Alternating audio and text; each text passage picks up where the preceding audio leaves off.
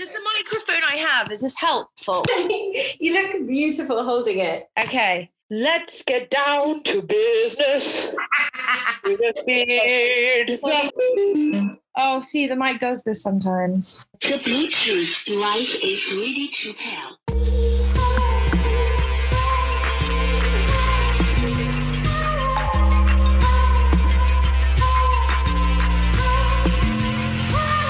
Hello everyone and welcome back to another episode of the TV That Changed Me podcast. I'm Beth Watson and the person you just heard grappling with a karaoke microphone is my best friend Imi. And today we're going to be talking about friendship in two of our favourite shows, Girls and Sex and the City.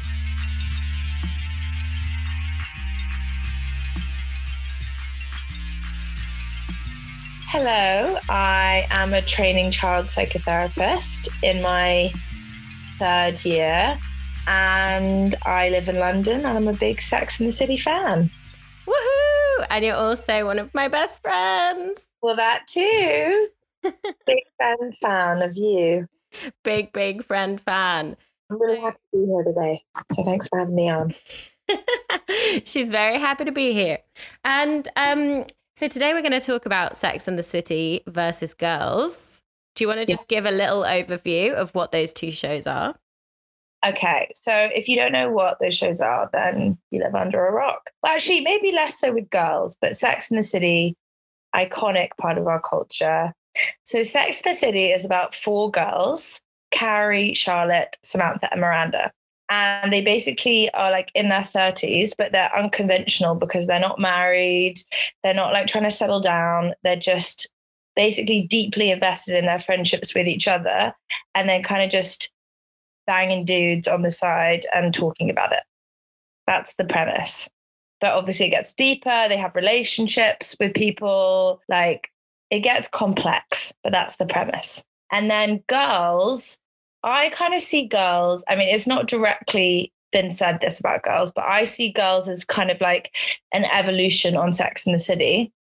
It's definitely meant to be a little bit because it's about four women living in New York, but they're all kind of like highly dysfunctional people, basically. And both shows are problematic massively, but also iconic and make you think a lot about the intricacies of female friendship in a big way, which I can't really think of much. Like, I can't think of many other shows in our culture that have like just done that in such an extreme way as these two shows. Yeah, I read a really interesting article this morning in preparation in my hungover state. They are really different shows, but they get so much comparison because it's four women in New York. But actually, should we be comparing them? Or is it just the fact that they are two of the only few shows that talk about female friendship? Yeah, that's a good point. Because if you look at like Seinfeld or whatever, there's always like a token. I really shouldn't reference Seinfeld because I don't know much about it. Can't back anything I have to say about it up. But there's usually just one token woman who's kind of representing the female voice, even less for like racial minorities. But people are making a huge deal out of the fact that it's a show where four women are all talking to each other. It's like, why is that a big deal? Shouldn't be. So I do think the thing is, though, is that Girls and Sex and the City are very different shows in their style. Like Girls is very plot driven, you know, like it is dramatic storylines, whereas Sex and the City, the plot is kind of always resolved in one episode. Yeah, they are different. So I guess that view is kind of saying, why do we even compare these shows? It's just because they're both about women. But I think there are stronger comparisons. And I think that Lena Dunham knew they would be compared and nods to Sex and the City as well. Yeah. And I think, well, the way I kind of have looked at it is that in the I think it is the first episode of Girls, one of the characters talks about Sex and the City and she asked the kind of like bohemian Jessa, like, which Sex and the City girl are you? And I feel like what Girls is trying to do in the same way that Broad City is trying to do is be like, you have created this like idolized vision of what it's like to live in this like metropolitan city. And the reality is that you're going to be fucking poor and you're not like going to have blow dried hair like Charlotte. And like, you're not a sex columnist that goes to elite parties. Like, you're going to probably not be able to pay your rent, and you're probably going to get dumped and have some like really dodgy sex with some really gross dudes. And like, even though they do that in Sex and the City, like they do have dodgy sex with gross dudes, they make it look like Sex and the City, I think, is responsible for a lot of people moving to New York and having these ridiculous expectations for their life. And even like, if you take it outside of America, even here, like when I was like 15 and I watched Sex and the City, and I thought it was just like, I mean, I would watch it with my friends and we wouldn't be looking at it like, oh my God, we want this life. But there was definitely like an unconscious, like, okay, when you're 30, you will have some of your shit really figured out. Like, your job will just be a given. And there's like this steadiness in Sex and the City where nothing ever goes that wrong. Like, they're never actually like in a massive struggle. It's always like they're already at this level of success and wealth and like lifestyle. And then they just are kind of playing.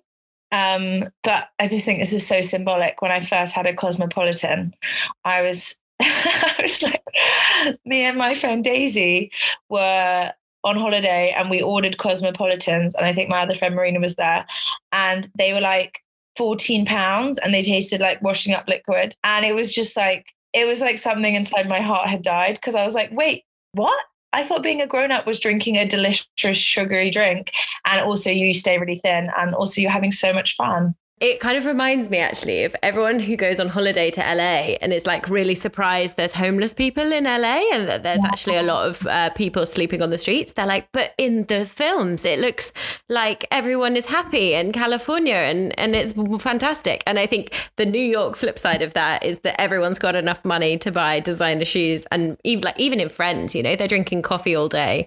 They never seem to be at work. And also, like, I mean, I don't know, we seem to be really talking about New York, but I don't know anything about New York. But I do know, like, that it's not like Sex and the City. And actually, Chris, the guy who plays Big Daddy, there's a really funny interview, which I've obviously watched a lot of different things like this because I get really into everything about Sex and the City, where he basically hates the show, and he's talking about the fact that he's like, I'm part of something that fucking ruined New York. New York used to be really gritty, and now there's these stupid people on these stupid fan buses trying to find us. And I'm like, yeah, there's a huge part of Sex and the City, which is like, I mean, don't get me started on the movies because they're not canon and they don't count. But there's like an insidious capitalism in it, which is gross and I don't like. But there's also some amazing beams of light and friendship and insight, which are gorgeous. Yeah, I think you're right there. And I think also, you just mentioned friendship. How did the two different shows deal with friendship? Well, okay, so many different interesting facets. Like, I think that in Sex and the City, the whole like current, and it might be like quite a superficial catchphrase of the show, but it's definitely there. Oh, sorry, this happens. I just thought of that. It's like £7 and it only speaks French, and it shouts at me when the battery's low. Yeah, the Sex and the City, the whole point is that they're like, we're each other's loves of our life, but then it consistently undermines that narrative where they're like, I'm going to sound like I'm having a conversation with myself because I also want to come back at that, which is that people say, okay, but these women, all they do is sit around and talk about men, and they say that the friendship is everything, but the friendship is just about talking about men. But what I would say is that they are talking about men, but if you know the show well, or if you haven't even seen the show and you watch it for the first time, you realize that most of what they're talking about is the fact that the men around them are like putting balls on their eyeballs and like doing really weird shit. So they're usually just like it's almost sometimes like a Me Too movement. Like they're usually just like, why did this happen? And like there's a lot of talking about sex, but also talking about their discomfort in sexual situations. So then that for me is what makes it more about friendship, because friendship should be a place where you support each other and you encourage each other to grow. But you also go, no, actually, that wasn't okay that that person did that. So in that sense, they're not just idolizing men and not having any content. Like they have amazing careers. They're just like, why did this happen to me? Or they're talking about their own issues. Why am I this way? Why can't I commit? Or, you know. The way Girls is different is that they don't have the careers sorted and they don't have the friendship sorted.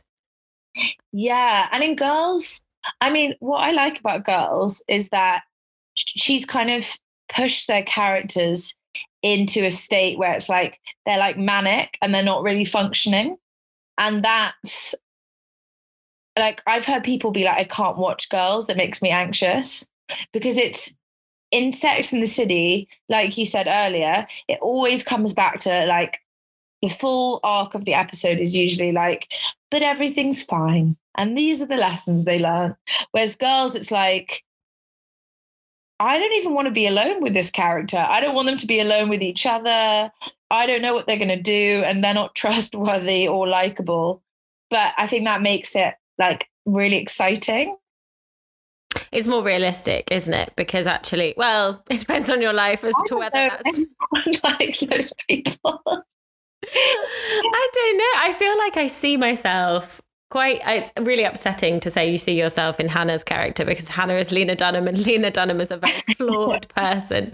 But I see myself in Hannah so much. I really do. The anxiety, the like obsessive tendencies. I don't know. Oh yeah, big time. I mean, to be honest, the person that I see myself in who I hate is Carrie. If we're going to like pick the shows, the one that I have the biggest shame about is that I am like, because if we like, Carrie has not got a diagnosis, but if we look at Carrie and like you think about her in the same way you're thinking about the Girls character, she's like so neurotic, so narcissistic, like really like there's so many, I mean, this is what everyone says about Carrie, but like she's really unable to like empathize into other people's experiences. And like in the rare moments where she's like, honey, what do you want to do? Or like, oh, honey, that's hard for you, to one of her friends. It's like so touching because she's so like self-absorbed. So, and I've just said I'm like her. So I'm really giving myself a bad advertisement. But it's interesting, isn't it? Because I think a big thing that people level against main TV characters is that they're self-obsessed. But I'm like, it's literally a show about them. Of course, this character is self-obsessed. Like I've literally had this conversation so many times doing this podcast of like, oh, I'm so obsessed with Lorelai and Rory and Gilmore Girls, and all of the things on the internet are like, oh, they're so self-obsessed. I'm like, it's their show. It's called Gilmore Girls. True. How boring would it be to watch like Carrie be like, I couldn't help but wonder what's going on with that guy over there. Like that would not be interesting. It's so true. So some of that is cinema. There's like the part of the show, but also her character does just like get more sucky. Like in the beginning, she's like she becomes like more and more of a big asshole. Like in the beginning, she's like, I heard this once on a podcast and I thought it was so funny that it was like, maybe all of her like freedom and magic power was in her hair, because when she cuts it, she then becomes like a Karen. And it just seems to happen like kind of overnight. And also, I guess, yeah, because she's supposed to be a sex columnist, it would be nice if she was a bit more like progressive and open. She's very judgmental of like Samantha. And what was the question again? Don't worry about the question. you just my brain thread. You just freestyle. It's fine. I don't even know what the question was. I think we were talking about friendship. We were talking about them being self-obsessed. We were talking about yeah. Well, that's the thing. They're kind of the worst. They're supposed to be. So in Sex and the City, they're supposed to be like one part of a woman. That like they're not supposed to actually be a fully formed person. Which, if you think about it, really fits because whenever you try and be like, which one am I? And whenever anyone tries to do that, they often combine two together. Because if you were pure Samantha, like you would be in an asylum because she's just so horned up and she doesn't actually have any, like, she gets authentic, I think, later when she gets cancer, but she kind of talks in catchphrases. She's like one of those squeezy toys that says like a set of different things. So she's not like a full person, which in that way makes it a bit less interesting than Girls, because in Girls, I personally believe you could completely believe they were each real people with like kind of backstories and motivations and like flaws. Whereas Charlotte gets challenged by life, but she is a cartoon and so is Samantha. And Miranda is just, she's the real one. She's a real girl. And what do you think about the way Miranda is portrayed in Sex and the City? Well, yeah, I think with Miranda, when Miranda is like, everyone when you're younger and you talk about Sex and the City, nobody wants to be Miranda because she's like frumpy and grumpy and just, she doesn't seem free-spirited like Carrie, and she doesn't seem to be having fun like Samantha, and she's not like kind and like perky like Charlotte. But then now when you're older, you're like, Miranda knows what's up. Like she can be moody, but she says sorry, she apologizes, she's like really humble. And I mean, my favorite Miranda that always comes into my mind is when Miranda flashes her tit to the gay man who's cruising the guy in the flat above her. Wait, I didn't know that one. What happens? Miranda, it's just such good Miranda material because it's like Miranda basically is feeling like insecure about herself and like she's not getting much D and she's just feeling not good. And then, can I say D? Well, I've said okay. Of course you can say D. You can say dick if you want. Is D? Yeah, okay. Anyway, so she basically sees this guy across the hall who's naked and is looking at her, and he's really hot. And she pushes herself. She's like, you know what? I'm going to take a risk. And she just like waves at him. And then he waves back and he really likes it. And he's like making eyes at her. And then the episode's called like Hide and Seek, and it's about playing games. She flashes one boob. And like, it's really comical, but she's kind of looking a bit coy, but proud of herself. And then she runs into him in the supermarket and he's like, oh, you're that old lady in the apartment below the guy I've been trying to cruise. And I just think that really sums up a lot of life. Like, you take a big risk and you whip out a tit. And then in reality, you're not Carrie Bradshaw or Samantha. Most people are Mirandas, like just kind of flash a tit and take a risk. And I just think that's really beautiful. And that's true because you don't really get a lot of moments like that in Sex and the City. Like it's normally the men are making more fools of themselves. Definitely. And like a lot of boys watch the show and they're like, why are all the men in this show so dysfunctional? But I just want to say a lot of boys watch the show. Literally no men watch the show, apart from your ex-boyfriend who you forced to watch hours of the show and then became really into it. Anything. He absolutely loves it. He still watches it. Exactly. I think that's the thing, is that men would be like, oh, I don't want to watch it, and then we'll deeply enjoy it because it's very sweet and whimsical. But I do think you're right. It's like actually... But wait, no, they do have some embarrassing moments, don't they, in Sex and the City? But I feel like Girls is much more that kind of like deep awkwardness of getting things wrong. Yeah, Girls is like they're like pathologically ill, all of those women. Mm. Like they're not but then there's also lots of humor and lightness. Like it's not like some gritty, dark, like artsy piece about dysfunction. It's actually, that's what I think is perfect about Girls, is that it's like these people suck a lot, but you also completely see how they got to where they are and how they jump to their dumb conclusions. Like when I just think this is like sticks out for me as like the sweetest moment in Girls. Hannah is in the bath just having a good life, and Jessa comes in and doesn't knock to come into the flat. Just, I think she has her own key. And then she's like sobbing and Hannah's like, what's wrong? What? And like Hannah is good at the empathy, and Hannah is like feeling really emotional and sad. And then Jessa is basically like has had the worst experience with her dad. Something really shit has happened. And Hannah goes to get out. And then Jessa's like, no, you stay in. I'll get in. And she just takes off all her clothes and gets in with her. And then she is sobbing. And it's like a really emotional moment, but also really touching, because it's like that kind of friendship intimacy to be in each other's dirty bath water. And then she like wipes her nose and she just puts the snot in the bath.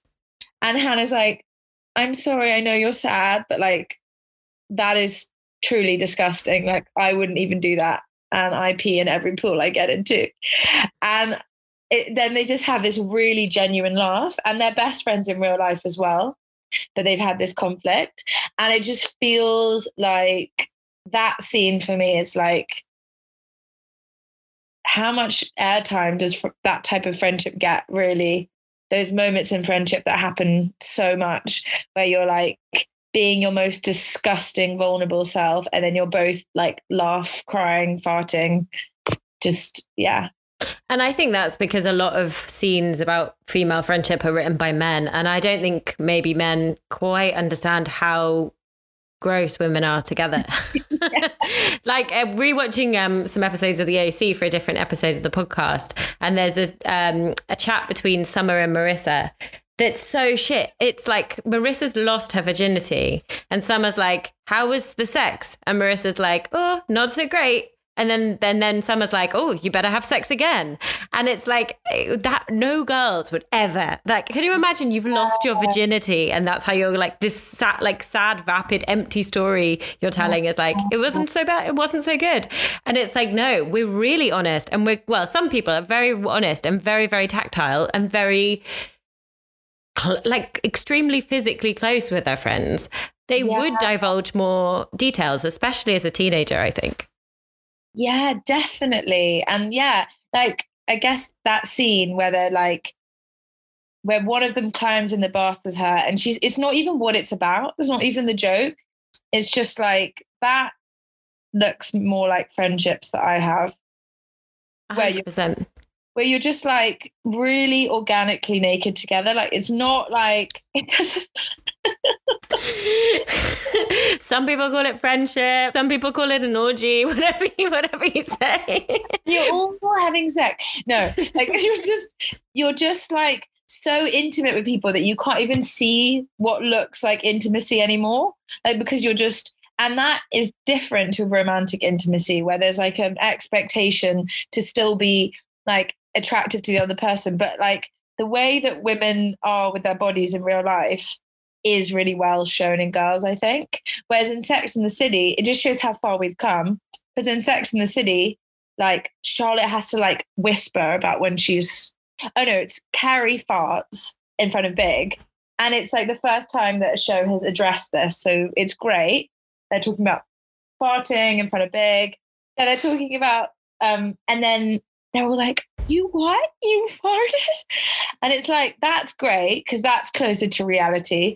But then that scene in Girls is like just miles forward. Like, this makes me sound like I'm saying it in a creepy way, but I would love to see Samantha get into the bath with Carrie, because I bet she would. I think Samantha would definitely get in the bath with Carrie. Samantha would just give a little wink and go, actually, to be fair to those girls, there's a great scene where Samantha reaches, Carrie's diaphragm gets stuck up inside of her. Yeah, her diaphragm. Is that what it's called? Diaphragm? Yeah, you said it. You just said diaphragm. Oh, it's behind our time. We now don't really talk about those. Yeah, I'm not really sure still. Is it like, it's like an inside condom? I think it's like I think it's like a kind of coil, but it's not a coil. I thought it was like a condom. I think you're thinking of a femidom, but I can't imagine Carrie having a femidom. It's not very glam. It's so funny. I mean, I don't know. I mean, I don't have sex with sperm making people anymore, so I don't know how any of those. I've lost my contraception vocabulary. Or that femidoms are not a thing massively, but I think it's anyway. Whatever it is, I'm going to check what a diaphragm is for scientific purposes. Diaphragm. I imagine it like a kind of like the cap of like a fizzy drink, that little plastic bit that you kind of sometimes rip off. You see, I thought it was a bit like, yeah, no, it looks like a moon cup. It's a cap. It's a cap. It's a barrier method piece of contraception that looks like a little female condom that you chuck in there. Oh, interesting. Oh yeah, because I remember it's like a retainer. Like you put it in a box. Well, anyway, she's got her femidom up her pussy, and Samantha like downs her cocky and is like, "I'm coming in, you pussies," because she's just like, it's nothing to her. And actually, that's kind of Samantha's equivalent of getting in the bath. Exactly. I was going to say that is a moment that sticks out in my head in Sex and the City that actually feels very, very intimate. We sound like we're just constantly touching each other and like naked and raw, but it isn't not like that. Like sometimes when we get drunk in my flat, we all just in the most natural way all want to be naked and run around. Like, and it's like we always used to get in the bath together at parties at uni. Like it's very normal. Yeah, it's very normal. It's just fun to be playful with your friends. And and if it's warm, if it's a warm day, who doesn't want to be naked? It's warm. Yeah. Exactly. But the other big thing that happens in Girls, which doesn't happen in Sex and the City so much, correct me if I'm wrong, is the big friendship breakup between Jessa and Hannah. Yeah. Well, I think that as well is such a like poignant thing because I had a friendship breakup recently, which is a bit raw for me to talk about, but I had a friendship breakup recently, which I believe is something that everyone goes through at different types of their life, but I never had one that was so kind of final. And that scene in Girls really came into my brain, which was just that like, because that whole... Should we explain what happens in the friendship breakup in Girls? Yeah. Yes. So basically, Jessa is kind of slowly falling in love with Hannah's ex-boyfriend. But she knows, sorry, it was another, just drinking a fizzy drink. I'm going to leave all of your burps in and sabotage you. Well, I guess I'm talking about female body openness. I should practice what I preach. Yeah, so she's talking about, oh no, sorry. Oh, my brain. No, your brain's great. Don't worry about that. In my brain, my thread just goes and I don't know where it's got to. Yes. So Jessa basically wants to get together with Adam, who's Hannah's ex-boyfriend, who was just like massive love of Hannah's life. And they broke up because she moved away. So it wasn't as if it was like at all done for Hannah and Adam. And Jessa kind of realized that this was happening, and in her avoidant attachment style way, instead of talking to Hannah about it, or she kind of sabotaged her friendship with Hannah so that she could feel okay about getting together with Adam, which was so painful to watch as a viewer, but really amazingly done, because she is slowly realizing that she loves Adam, and Adam doesn't care about Hannah and is just pushing it and pushing it and pushing it.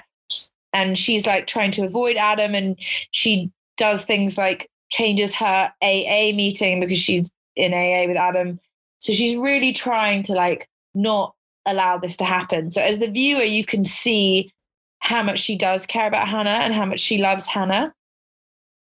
But once she realizes that it's basically like a ball that is rolling that she can't stop, she says to Adam, like, I really want this. And then she sleeps with him.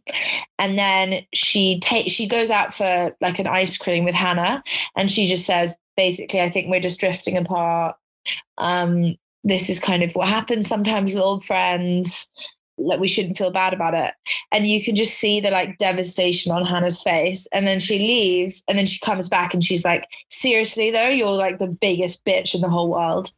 And then you just realize that Jessa has made this like impossibly horrible decision, but you can kind of see why she did it. Like, Hannah's in a relationship with someone else. So it's like really well done where Jessa isn't the demon at all. She's just kind of a fucked up person who didn't know how to just talk to her friend, or she has a kind of capacity to just blow things up. And that's what she did. And then like cut to a bit later and there's an art show and Hannah just thinks that Jessa is acting really awfully, but she doesn't know why. And Hannah just sees Jessa and Adam locking eyes and she suddenly realizes what's going on. And then Jessa and Adam are leaving the show and she's calling Jessa, and Jessa is actually making me emotional thinking about it. She's calling Jessa and Jessa just like looks at her and then just walks away. And it's like this there's so much unspoken and it's just so like devastatingly sad because she basically had to pick between the love of her friend and the love of her life, and she picked Adam. And it kind of it evolves more, and she does bring up that she's never going to forgive Adam. She says to him, like, we could die together and I would never forgive you for what you did to my friendship. Okay, so Jessa says to Adam that she would never forgive him for like breaking the friendship with Hannah, essentially. Yeah. And after that, Jess is kind of like a parasite of the show. And they kind of like undermine her at every corner. Like she stops being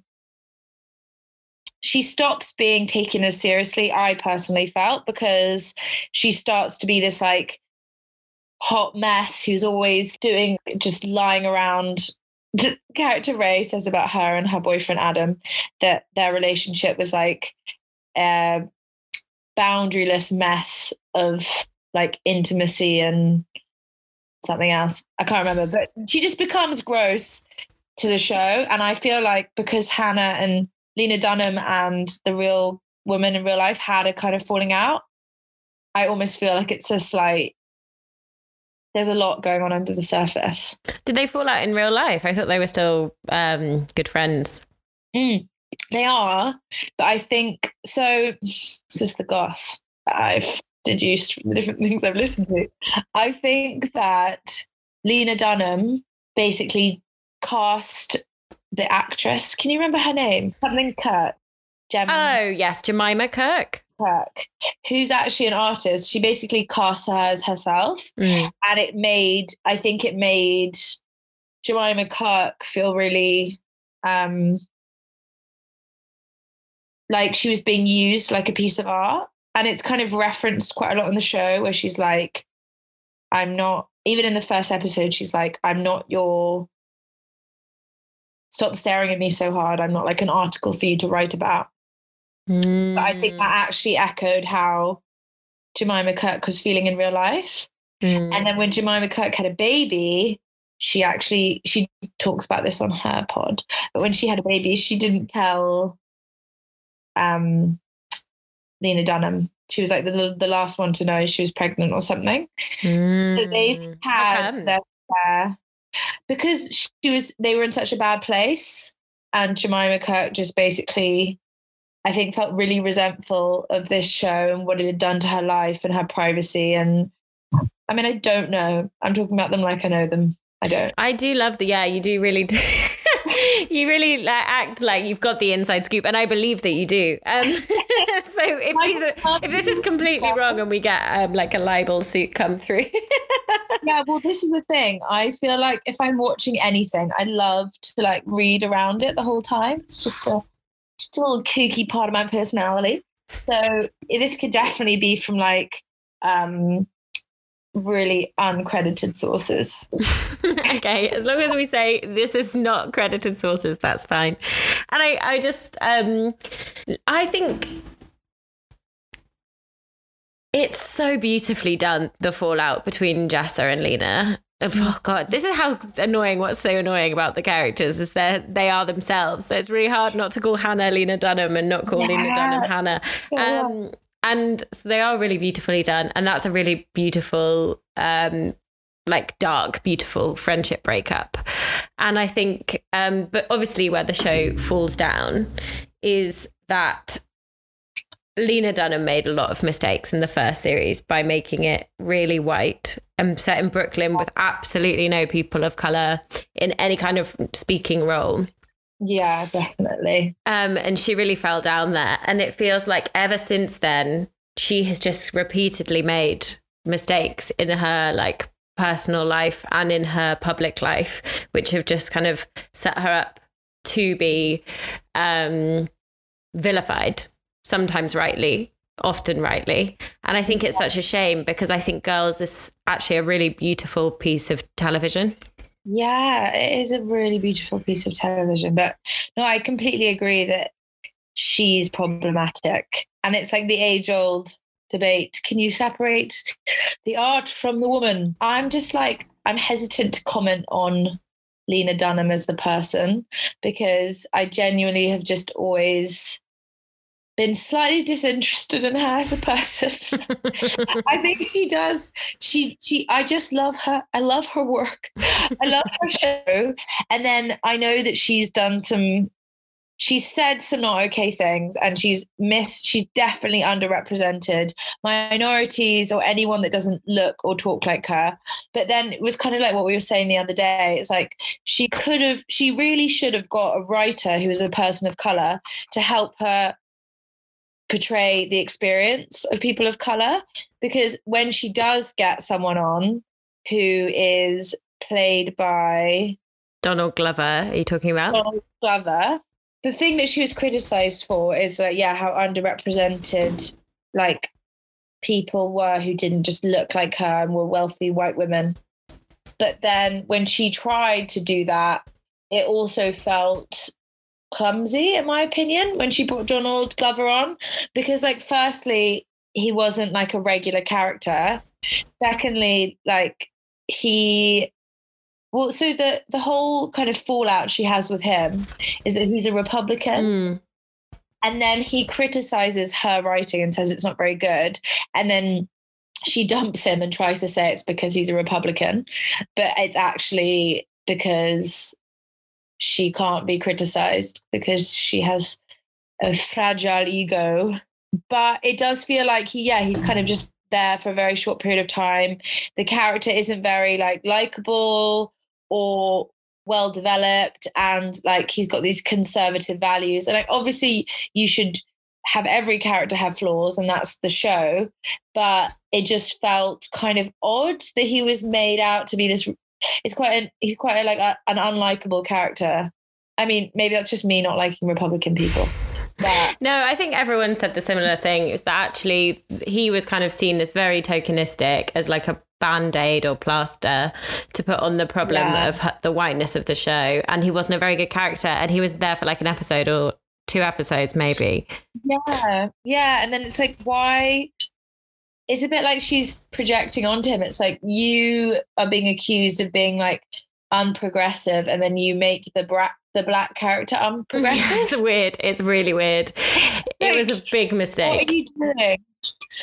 Big mistake. Huge. Big mistake. Huge. Exactly. A lot of people, though, have been like, prior to Lena Dunham doing lots of other stupid stuff, but right at the beginning when that was happening, a lot of people were like, but loads of shows are really white. Why are people picking on Lena Dunham? It's because she's a young woman.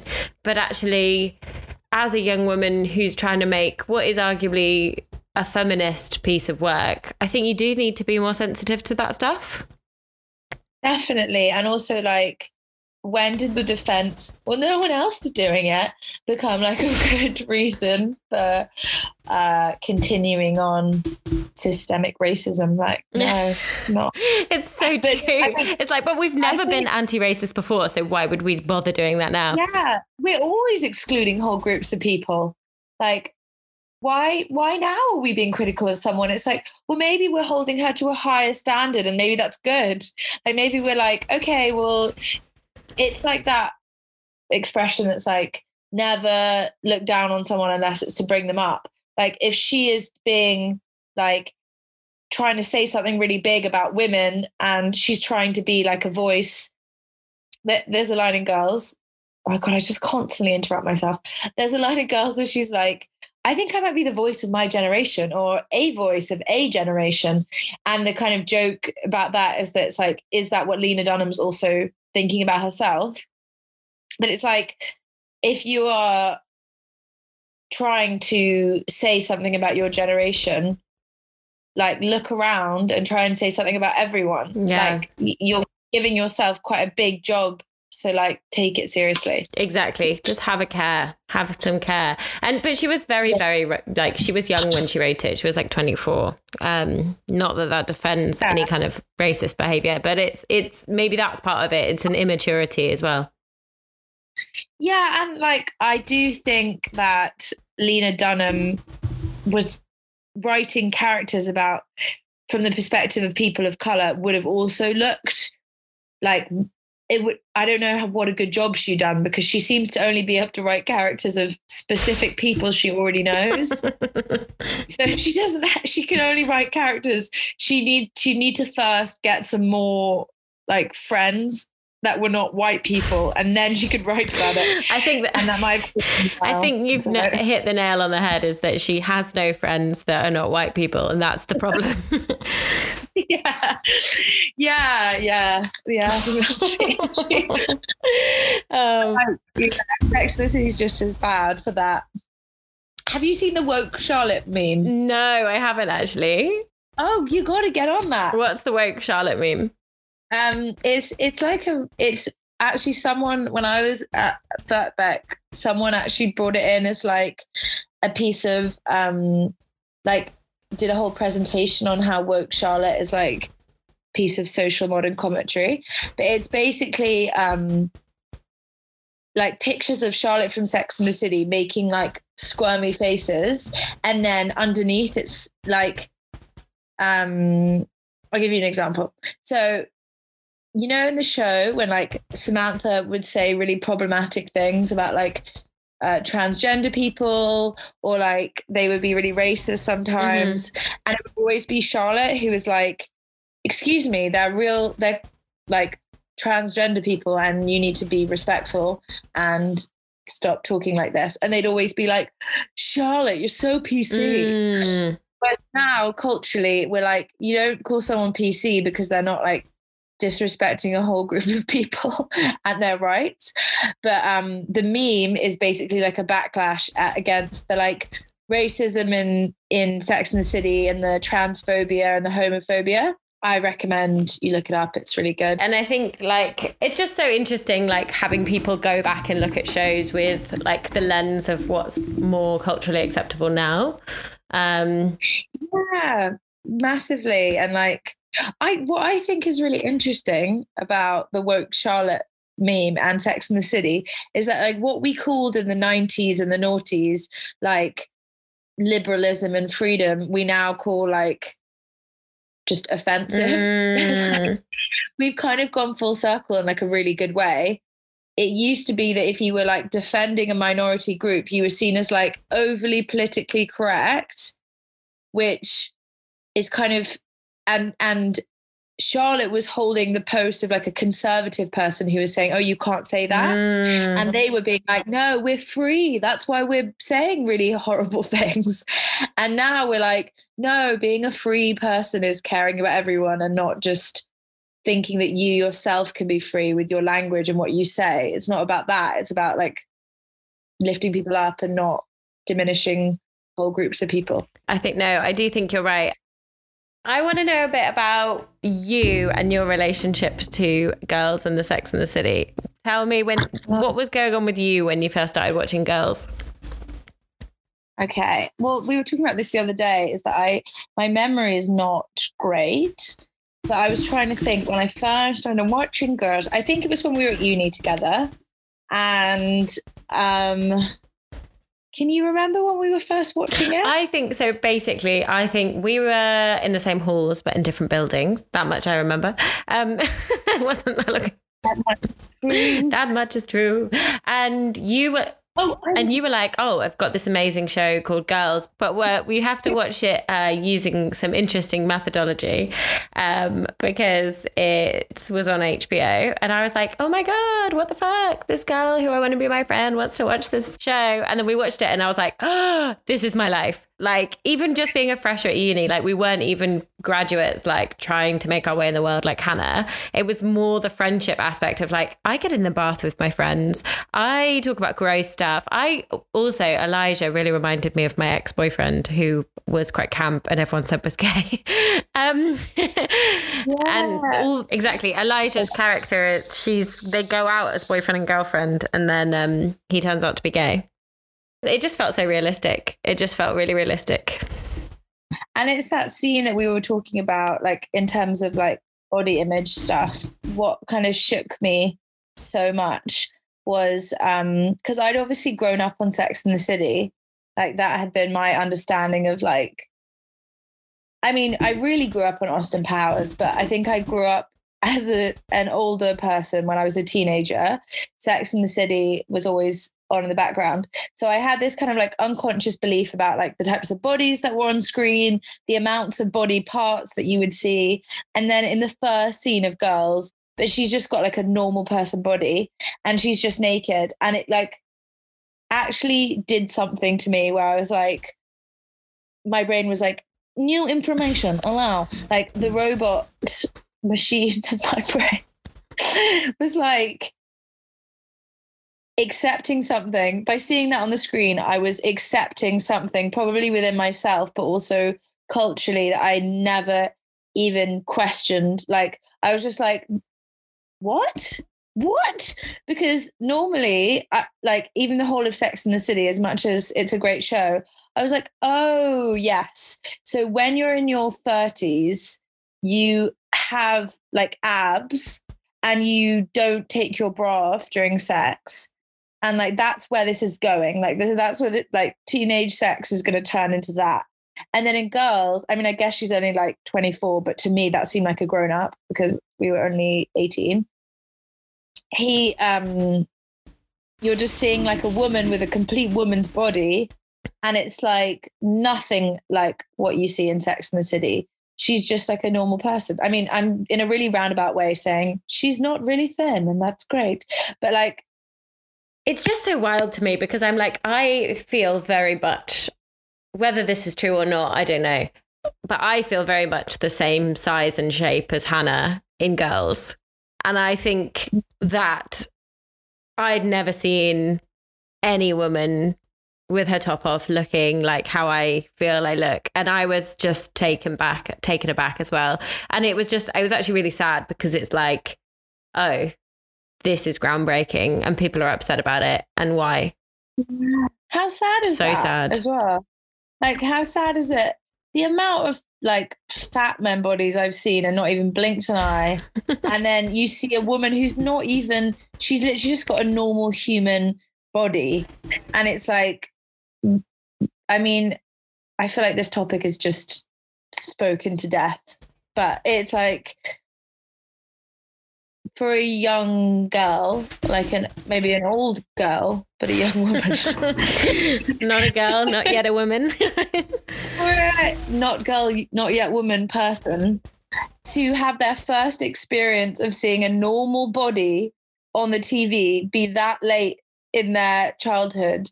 I mean, it doesn't surprise you why everyone has such body image problems, like so many women do. So I'm really happy that I found Girls for that reason. Same. Because then it just opened me up to even the possibility that not just that, because I mean, I always had the split in my head, which is like, TV is not reality.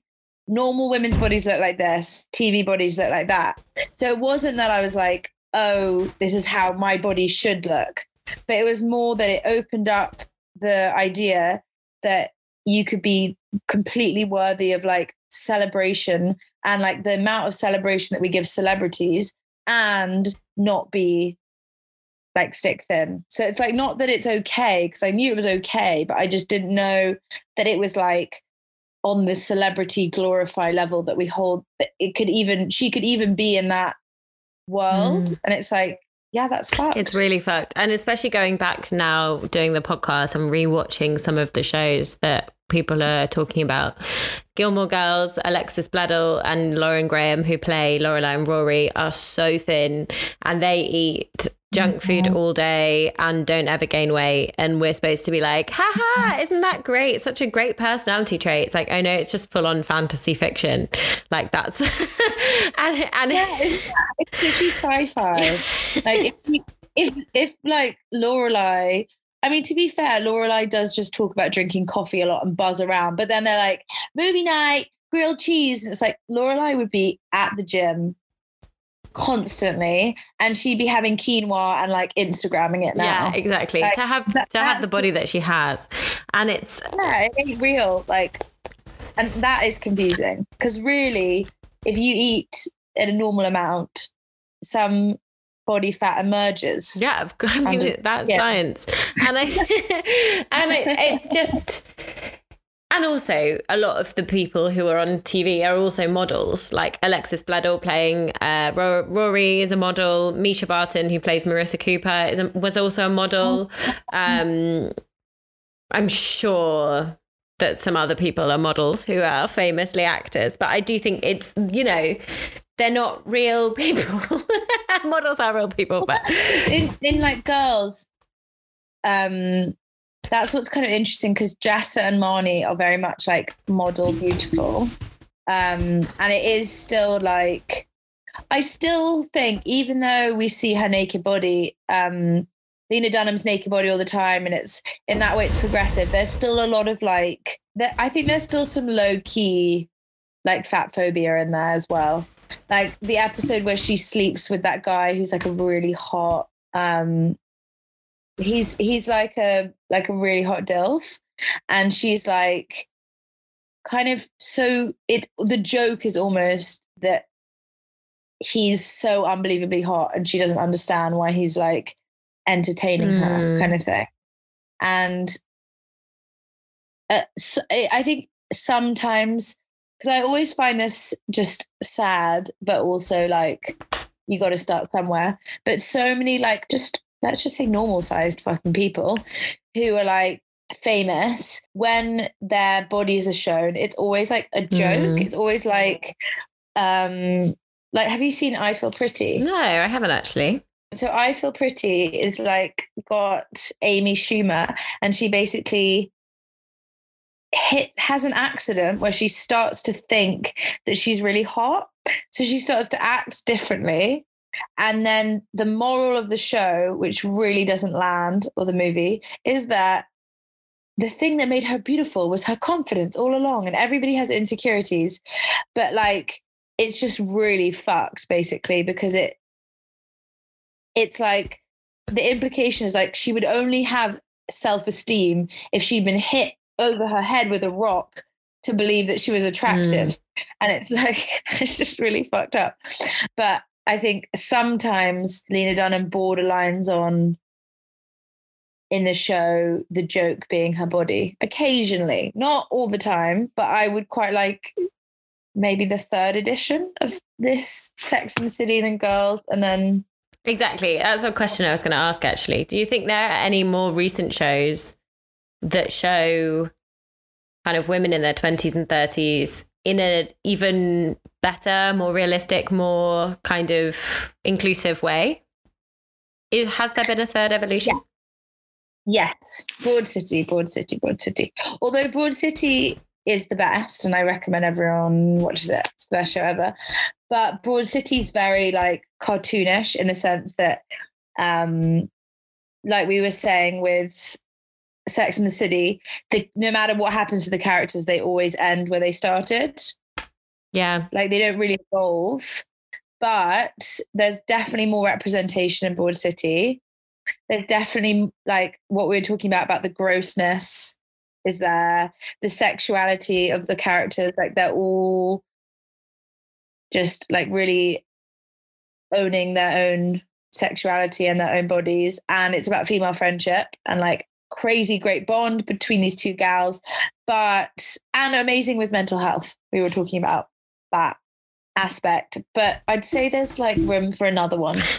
Yeah, I do as well. I think I'm trying to think of stuff that's come out more recently, like more of a drama, because Broad City is like a really good comedy. Yeah.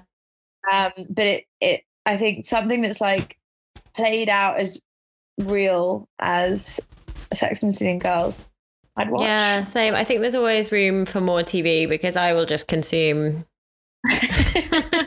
There's no end to my TV consumption. Especially in lockdown. Especially in lockdown. Give me another like box set and I will eat it right up. Yeah, exactly.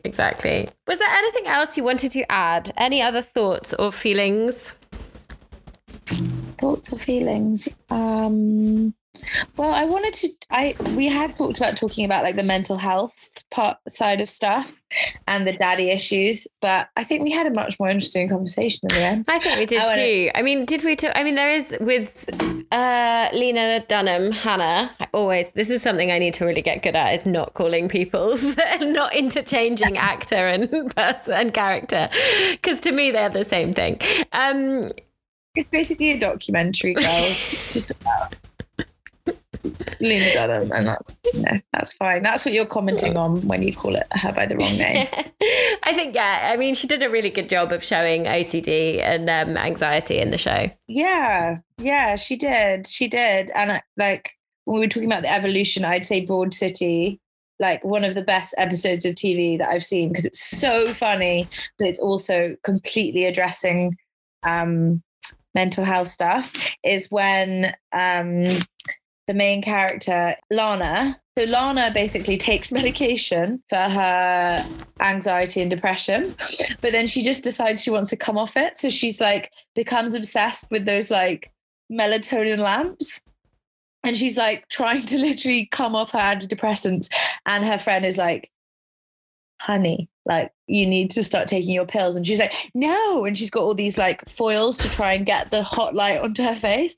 And then it's like really played quite slapstick. But then at the end, she does this speech where she basically says, you know what, fuck the stigma. I need this medication to make me feel okay. And that's fine. And that really helped me personally with like not stigmatizing yourself for having anxiety. And you can be like everything you want to be, but also it doesn't have to contradict it. If you have anxiety or depression, like you're still that person. You just sometimes take a pill in the morning, or you sometimes start spiraling into anxiety. It doesn't stop you from being fabulous. Exactly. Yeah, that's a really good message. And I think, but does Girls do that with Hannah and her anxiety? Not really. It's more just shows you how upsetting it is. I don't know. Maybe I'm misremembering. Yeah. I don't feel like Girls does the same. I mean, it's got such a different tone, so it's so hard to compare those two. But Girls, definitely, Hannah is like is kind of an ill person in those scenes, whereas in Broad City, the whole point is like you are not defined by your mental illness, whereas Hannah kind of spirals into like, I don't know. I mean, I don't know if I completely agree that it's a good depiction of mental illness necessarily, because I mean, maybe that's some people's experience, but I found parts of it felt really good and other parts felt really like a little bit like One Flew Over the Cuckoo's Nest, like slightly, this is what it looks like when you're really ill. And like there was a bit where she opens her mouth for her boyfriend to put the pill in her mouth every day. And I just found it a little bit disempowering. It's like, you're a fully functioning human being adult and you have mental health issues and you take a pill. So you take your pill with your OJ and you got the house. I didn't like that. I think the fact that Adam's character is a bit creepy also probably didn't help that. Yeah, the creep factor was definitely, but like, yeah, she has OCD, but that doesn't mean, because also in those episodes, it's like she's become a little house pet who's wearing like soft clothes and she gets carried around. And it's like, I thought Broad City did a much better job of being like, yeah, you can be really tough and independent with these things. Yeah, that's really true. Good, thank you. I think we've talked a good talk. We've talked so much. We've talked a good talk.